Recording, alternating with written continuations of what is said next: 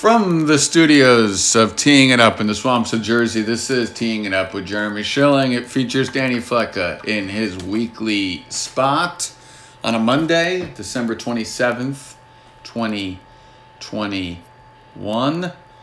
Danny, good afternoon. How are we? Good afternoon. I'm good. How are you? I am fine. Let's start here. I don't usually talk politics or news on this show, but unfortunately that's where we're at.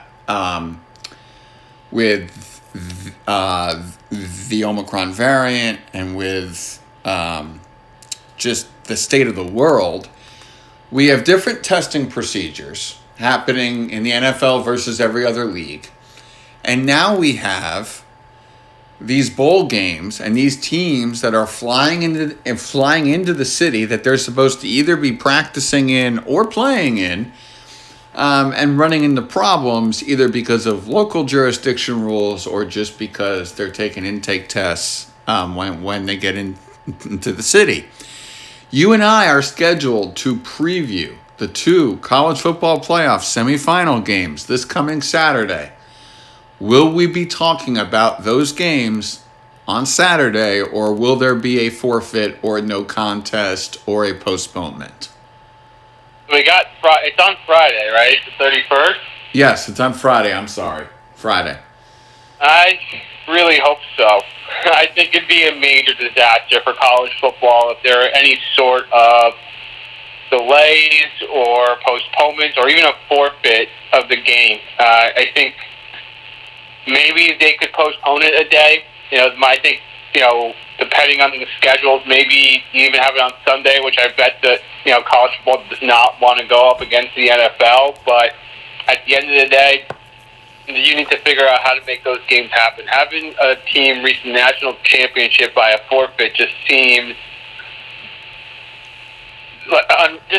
silly to me at the end of the day. And yeah. I do think that you hit the nail on the head. That you're asking these teams to go someplace that they are facing different rules, different restrictions, different, waves are happening in different parts of the country. And I guess just the logistical nightmare that we have created for people involved with their daily lives and daily routines has just been an absolute disaster. There has to be some more sort of blanket coverage of what you can and can't do, or a more streamlined way of getting procedural stuff done. It's just become an absolute nightmare, and it's not just for sports. I'm sure people are dealing with it daily life as well. So, but my hope is that these games go off without a hitch. I think I'd be more concerned about potentially what happens after from these teams, especially given the locale of some of these, games in Texas and Florida, which we have seen have been a little bit more liberal with what it is that they have as far as restrictions and rules. So I think the more interesting part might be what comes after, not maybe before, because I think before it's a little bit easier to isolate yourself and stay together. I think the after part, after being in a stadium and around people that you're not usually around, I think that's going to be the more interesting part of this situation. So we'll see. I just really hope that it goes off without a hitch and that we're able to enjoy the games. But, man, college football would really, really be in a sticky situation if they find themselves in a spot where they have to postpone or delay the games. Yeah, and look, I understand all these forfeit and no contest rules, but there is a stipulation in there, folks, that if three teams can't play the semifinals and one team can, they can name the one team that has enough players to play the national championship on semifinal Sunday. I don't think, Danny, that's how you would like to win a national championship, especially if you're Cincinnati that's trying to prove their worth, and Michigan who's trying to get back to where they feel like they should have been, 85 years ago. Or it probably feels like 85 years if you're a Michigan fan. So yeah, weird world we're all functioning in, and we're slowly making our way through that world. I want to talk Boxing Day for a second here. We come out of one of the more famous Premier League days and Premier League weekends, and you look at their issues, and they had people proposing a pause. You have some teams that, I believe, if I'm not mistaken, some clubs that have been forced to pause. You got games all over the place. We have talked extensively on this show and in private about how condensed this calendar is because of the off time for the World Cup coming up. The fact that it's going to be in November and December of 2022. That's probably the last thing a lot of these players and clubs needed, especially players who have designs on playing for a World Cup. Yeah, it's just been a disaster. Across the board, not just in England, even here, we're seeing a lot of this organization and scheduling conflicts. I think we may have brought this up even like a couple of months ago. When they were going into this year, all the leagues should have maybe set up a week where they had a pause to help prevent some of these issues from happening. Again, I understand that the calendars the last couple of years have been condensed and everything, but it was going to take 2 or 3 years to kind of get back on a normal schedule. And I think if you were, the NBA, the NFL, and, all these other leagues across the world too, building in maybe a week off in the wintertime or, 3 months into the season, whatever it is, maybe sort of dividing the season into thirds rather than into a half, you could have maybe buffered yourself for these types of things, right? So in case, the first half of the year it's getting a little tricky and you're having to move games, well, then you have a week in the second half of the season that you could potentially use to reschedule those games. And then you don't put these athletes under certain situations where they're playing 2 or 3 games a week, for soccer, or, in the NBA, you're going back-to-back nights, and we know how those players complain about that. I saw that comment Giannis made the other day that his COVID break was needed because he needed a break. And, there's just a lot of stuff going on, and there's a lot of different debates going on about how you should be doing this kind of stuff. But if I were in the league office someplace, I probably would have suggested that. Maybe we build in natural weeks off. That way, if we have to reschedule games, we can reschedule them, give some people time off, and, if they're in protocols, whatever it is, they have the opportunity to go through them without having to miss any time. But, we didn't do that. No one suggested that, and I'm sure there's a lot of reasons why. Money is probably the biggest reason why. But, here we find ourselves to have eventually going to have a backloaded schedule with a lot of stuff going on for these athletes. And, from a competitive standpoint, these teams are going to have to figure out the best way to manage their rosters, how to get the best product out there on the field, and hopefully it doesn't ruin or deter from any sort of championship runs these teams might be looking at, come March and April. Danny Flecko with us here on Teeing It Up. And then obviously it goes to the NHL and the Olympics, and them having to pull out of the Olympics because they need to make up the 60-some-odd games that have been postponed during the Olympics. That's a big a big negative for so many who were excited to go to the Olympics and be able to represent their country. You want to flip to the actual football that happened on the field yesterday and Saturday and Thursday? Sure, let's do it. All right, I'm going to go through the AFC because I'm fascinated by the way the AFC shapes up because you have one team that has clinched, that is Kansas City, and then you have 12 other teams that are still in the race. The Jets are the leading AFC team that are automatically already eliminated. How glorious. Just kidding. Kansas City is on a roll right now. Is this for real in your mind now? I think so. Just because that defense is playing the way they're playing, I think it's going to be really tough for a team to go into Arrowhead and beat them. You look at some of the games from yesterday, and, we saw a very, very impressive performance by the Bills up here in New England. They came in here, they kind of shut up, I think, a lot of the people that were hating on them. Yep. They were more balanced, they were more physical. They took it to them. We saw that the Patriots, for all the love they were getting the last couple of weeks, when they go up against a physical team and a team that punches them in the mouth, that they're a little susceptible because Mac Jones is still very limited. And they can't play from behind. The Bills did a good job of getting out in front of them. Then you saw this performance Cincinnati had yesterday, too, throwing for 525 yards and just absolutely demolishing a very undermanned Baltimore team. Then we get Cincinnati versus Kansas City next Sunday.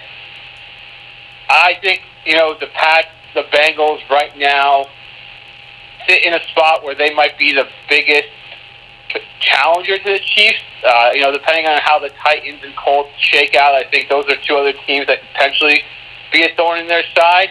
I think the Colts probably are their biggest threat, to be honest, because I like the way the Colts control the line of scrimmage. They have a good raw offensive line, strong running game, and a strong defensive line. So I do think the Colts might be one of the biggest threats for them. But at the end of the day, do you trust Carson Wentz in Arrowhead in January to pull off an upset? Because there's eventually going to be plays in that game he has to make. I don't know. But it's going to be hard, I think, for any team to go into Kansas City right now and beat them. And listen, the Chiefs still have some issues, I think, on offense. They have to figure out. They had a great performance yesterday, but the Steelers did them a lot of favors.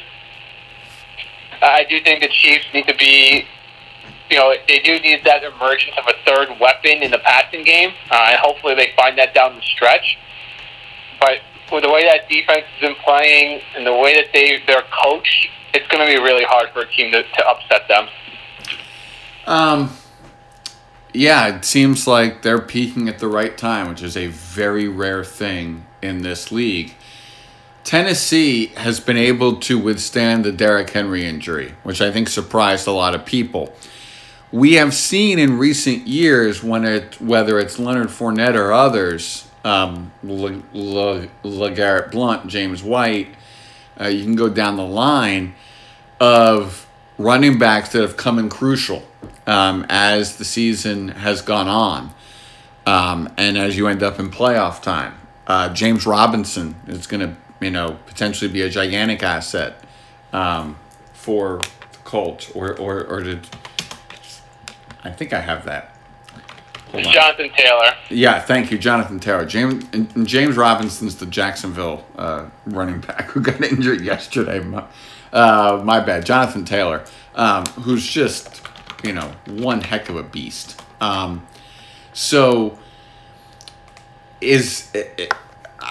guess what I'm trying to say is all these teams seem to have assets, although we'll see where the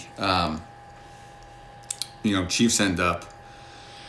But for me, is Tennessee legitimate? Is Ryan Tannehill good enough to be able to beat some of these teams that could really work to keep the ball out of his hands?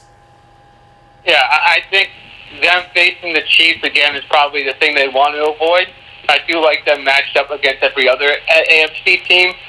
With A.J. Brown back, I think that's a big thing for them. They need that weapon in the passing game to open things up for their running game. Their defense has been playing well. Again, they're very well coached. They're not going to beat themselves.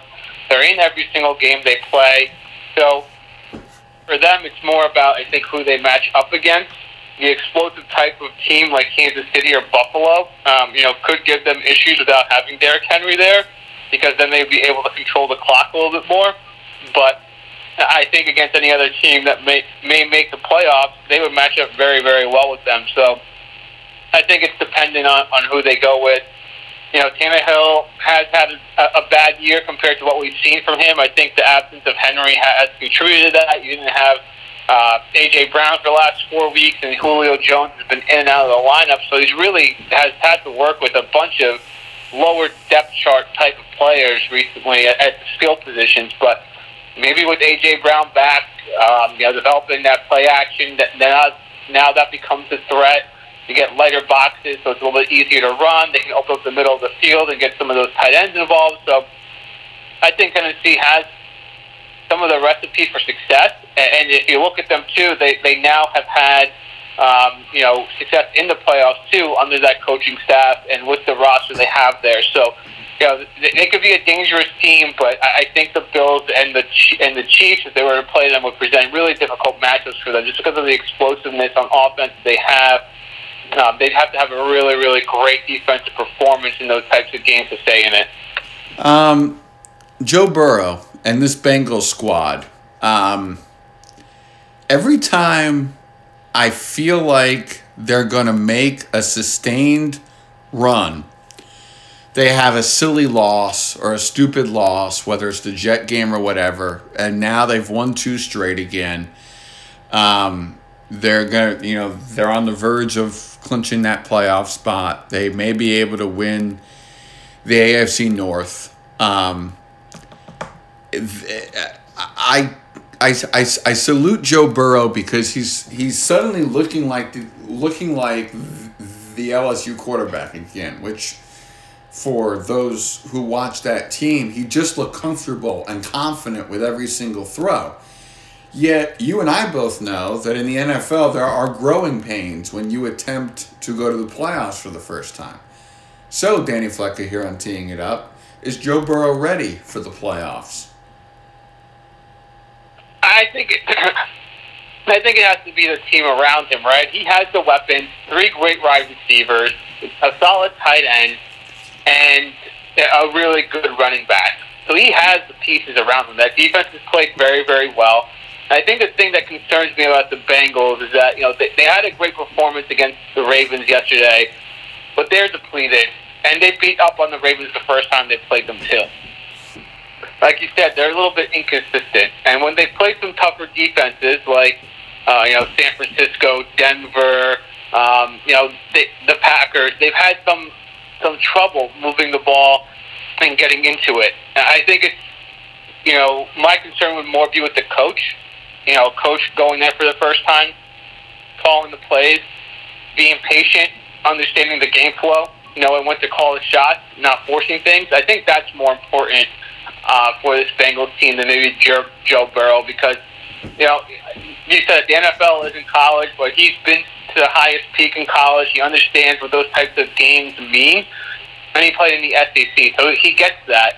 Now it's the coaching staff. Can they rally around that? Can they call good offensive plays? Can they stay balanced in the running and passing game?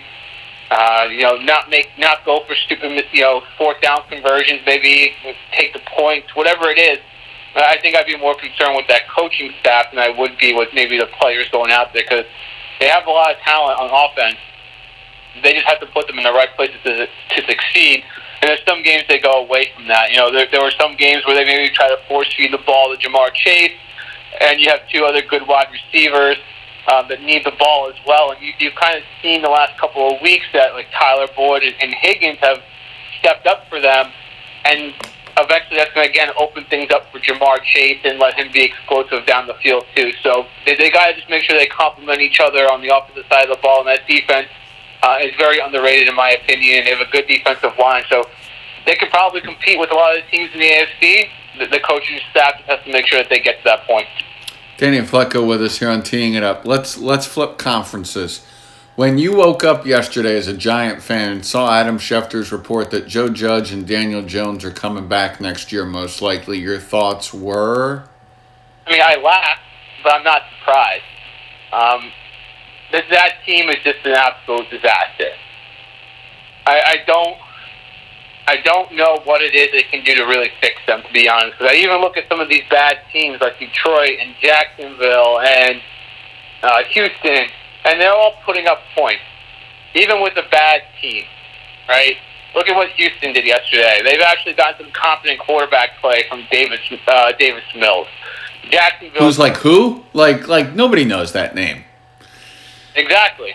And they're just, and you watch the Giants, and they can't run block, they can't pass block. They have all these wide receivers that everyone was so high on, and they came to get the ball to them. Their defense is, I feel bad for them because they go out there and they bust their butt every single game, and they do their best to keep the team in it. But when you look at that Eagles game yesterday, they weren't going to win that game. It just was very simply not going to happen. But if you watch the first half, they were all over the field on defense, giving them short fields, keeping the Eagles, in 3-and-out situations and getting short fields for their offense, and they were doing nothing with it. And eventually that becomes deflating. Eventually it gets to a point where you can't do anything more as a defensive team. And, then eventually, the wheels come off and the offense starts turning the ball over and the defense just starts to give up because they know that the game is over. I need to see a very different approach from this team in this offseason. They need some innovative minds in the front office. They need to draft and spend capital on the offensive line big time. They need to get a coordinator in there on offense that is willing to be aggressive, develop what they have there, and take advantage of the players that they have on that roster. This isn't a 4-13 team really at the end of the day when you look at what they have assembled from a payroll perspective. So now they need to go out and execute. And I'll be honest, the last 6 years I haven't seen that type of execution from this team. They've made one mistake after another, bad contract after another, and at the end of the day, there comes a point in time where maybe the only option is to absolutely clean house and get rid of everybody. They're reluctant to do that. They didn't do that back in 2014-15 when they got rid of Coughlin, which they should have. That was a point in time when they should have done that. They didn't, and they're kind of paying for their sins right now. But, like anything in sports, all it takes is a couple of different moves here and there, and we could be singing a different tune this time next year. But they need to be innovative. When I saw that quote that they're going to have tough conversations with people in that building, what conversations do you have to have? Tell them to get out. Get Gettleman out of there. Why are we waiting until the last week of the season? Just fire his ass now. Start your search ahead of it, and if you have to make other changes, make them. They need to step out of their comfort zone with this next hire at the GM spot. Otherwise, it is going to be another long year, and we could be looking at a very different Giants team in 2023 if they don't understand what they're looking at right now.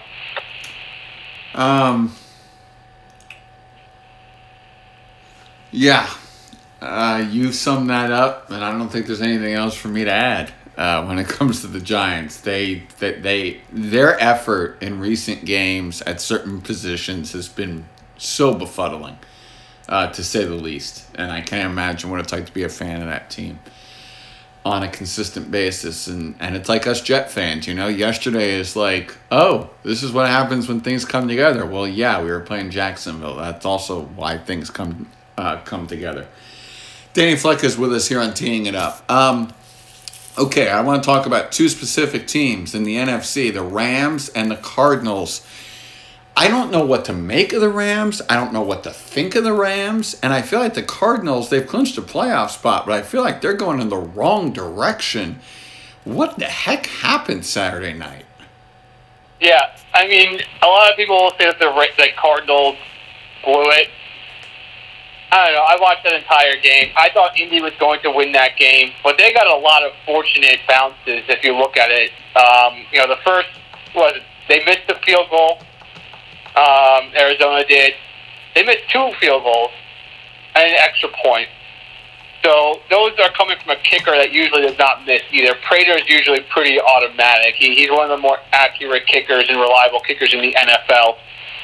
And they made a comment on the broadcast booth that they were out their punter on Saturday, and Colt McCoy held the first 2, and then they moved over to the punter for the holder, and he seemed to be a little bit more comfortable with that, but he still, was a little bit shaky that game. I think from a Cardinals standpoint, is all the things that made you successful early with that explosive offense and an aggressive defense. Their defense, I still think, is pretty good. They're fast at a lot of positions and have a lot of good players. But that offense seems a little bit off right now. They're reluctant, I think, to run Kyler. I think the amount of times you have to in order to make sure that the defense is off balance. The loss of DeAndre Hopkins is huge because you lose that reliable pass catcher on the outside. And I think Cliff Kingsbury sometimes is in over his head and make some really poor decisions offensively. they moved the ball pretty well, I thought, on Saturday. Chase Edmonds had a really good game. Zach Ertz was eating them up as well. And, there's got to be, I think, a little more urgency on the Cardinals side of things to get more people involved and keep people within the game and utilize the skills of your quarterback. I get it. He's small. You don't want him to take hits, but that threat of him running around is really important for that offense to go, because if defenses can sit back a little bit and know he won't rush, then they definitely have the advantage, because then you get big defensive linemen in his space and he can't see over them. So I would look for them, especially this week when they play Dallas, maybe some more designed rollouts, some more RPO kind of schemes built in there, and hopefully get the ball moving that way. But they're in for a battle, because they went from being the number one seed, everybody was thinking they had this all clinched up, to now potentially being the 4th seed and playing probably a really tough opponent in the first round. So we'll see which way it goes for them. And for the Rams, Stafford's performance yesterday was really disheartening, because they were in a good spot against a defense that has been pretty susceptible to the pass. But I think as long as that defense stays healthy and you have Ramsey and Donald out there, the Rams are going to be in a lot of games. And you just hope that the moment doesn't become too big for Stafford, because he's never really had that type of success. So I do think the Rams are still a pretty dangerous team. But I do think you need Stafford to be firing on all cylinders if you want to make a deep run in the playoffs. For all the Brady years in New England, we talked about separation and the weeks and the moments that would provide separation. And it became abundantly clear for a lot of that run as to where the AFC was going to run through. And as Jim Nantz has said multiple times, he basically had a permanent hotel residence in a Providence, Rhode Island area hotel, because he was there so much during that time. As you look at the Packers right now, have they separated themselves? Was Saturday's win good enough for you to say, okay, this team at 12-3 is now 1,000% legit, and this is what they're going to, this is where the conference is going through in 2021, 2022? I guess 22 at this point? I do think it's going through Lambeau, but I have been a little concerned with that defense the last couple of weeks. Earlier in the season, they definitely felt like they were playing above and beyond with what we expected from the Packers. But their last 3 games against the Bears, Ravens, and Browns, they haven't really put the game away. And I think a lot of that has to do with maybe you're just getting to that point in the season where it's becoming a bit of a slog, and that the playoffs are around the corner, and you don't want to, overextend yourself. But the Packers' defense, I think, is ultimately what will hold them back if they don't get to the Super Bowl this year. They do need to get a little bit healthier on the offensive line, and it looks like that could potentially be the case the next couple of weeks, probably with, Billy Turner and David Bakhtiari coming back. Maybe they can get Jair Alexander back on the defensive side of the ball. But with that defense, you need to be a little more consistent this time of year. But the positive is for them is that, the Bucs are undermanned right now. Who knows what their health will be like heading into the playoffs. I wouldn't worry about Arizona or LA coming up to Lambeau. That's always a tough place for those types of teams to travel to, given what they're used to. Their biggest fear could potentially be the Cowboys, because they have a strong running game and a lot of weapons outside, on the perimeter that could cause them some issues. And a Trayvon Diggs, Devontae Adams matchup would be, quite entertaining as well. But if you're the Packers, if you can just get a little more consistent on defense with the way Aaron Rodgers plays, the way Devontae Adams helps them control the passing game, and with the running of A.J. Dillon, in addition to Aaron Jones, you have a very well-balanced team. You just got to make sure your defense is just playing a little more consistent. And also, the Micah Parsons running crazy would be fascinating, trying to hunt down Aaron Rodgers. I mean, that matchup is really tantalizing to think about. I know everybody is on Parsons as this next defensive great player, and he's been playing great, but I've seen a lot of defensive players try to do that with Aaron Rodgers, and they've all failed miserably. So, yeah. Every time you're on the show, I always ask you a silly question. So, if we get Dallas Green Bay sometime in the playoffs, over under 10 mentions during the week of the Dez Bryant play. Just 10? I think every outlet would be writing a story about it. Yes. I am going to go with the over. And I would also say that you are going to get a controversial catch with that game, which will prompt Fox to run a replay of said play. I think if that's a matchup, they should just send the CBS crew there and make Tony Romo relive a nightmare.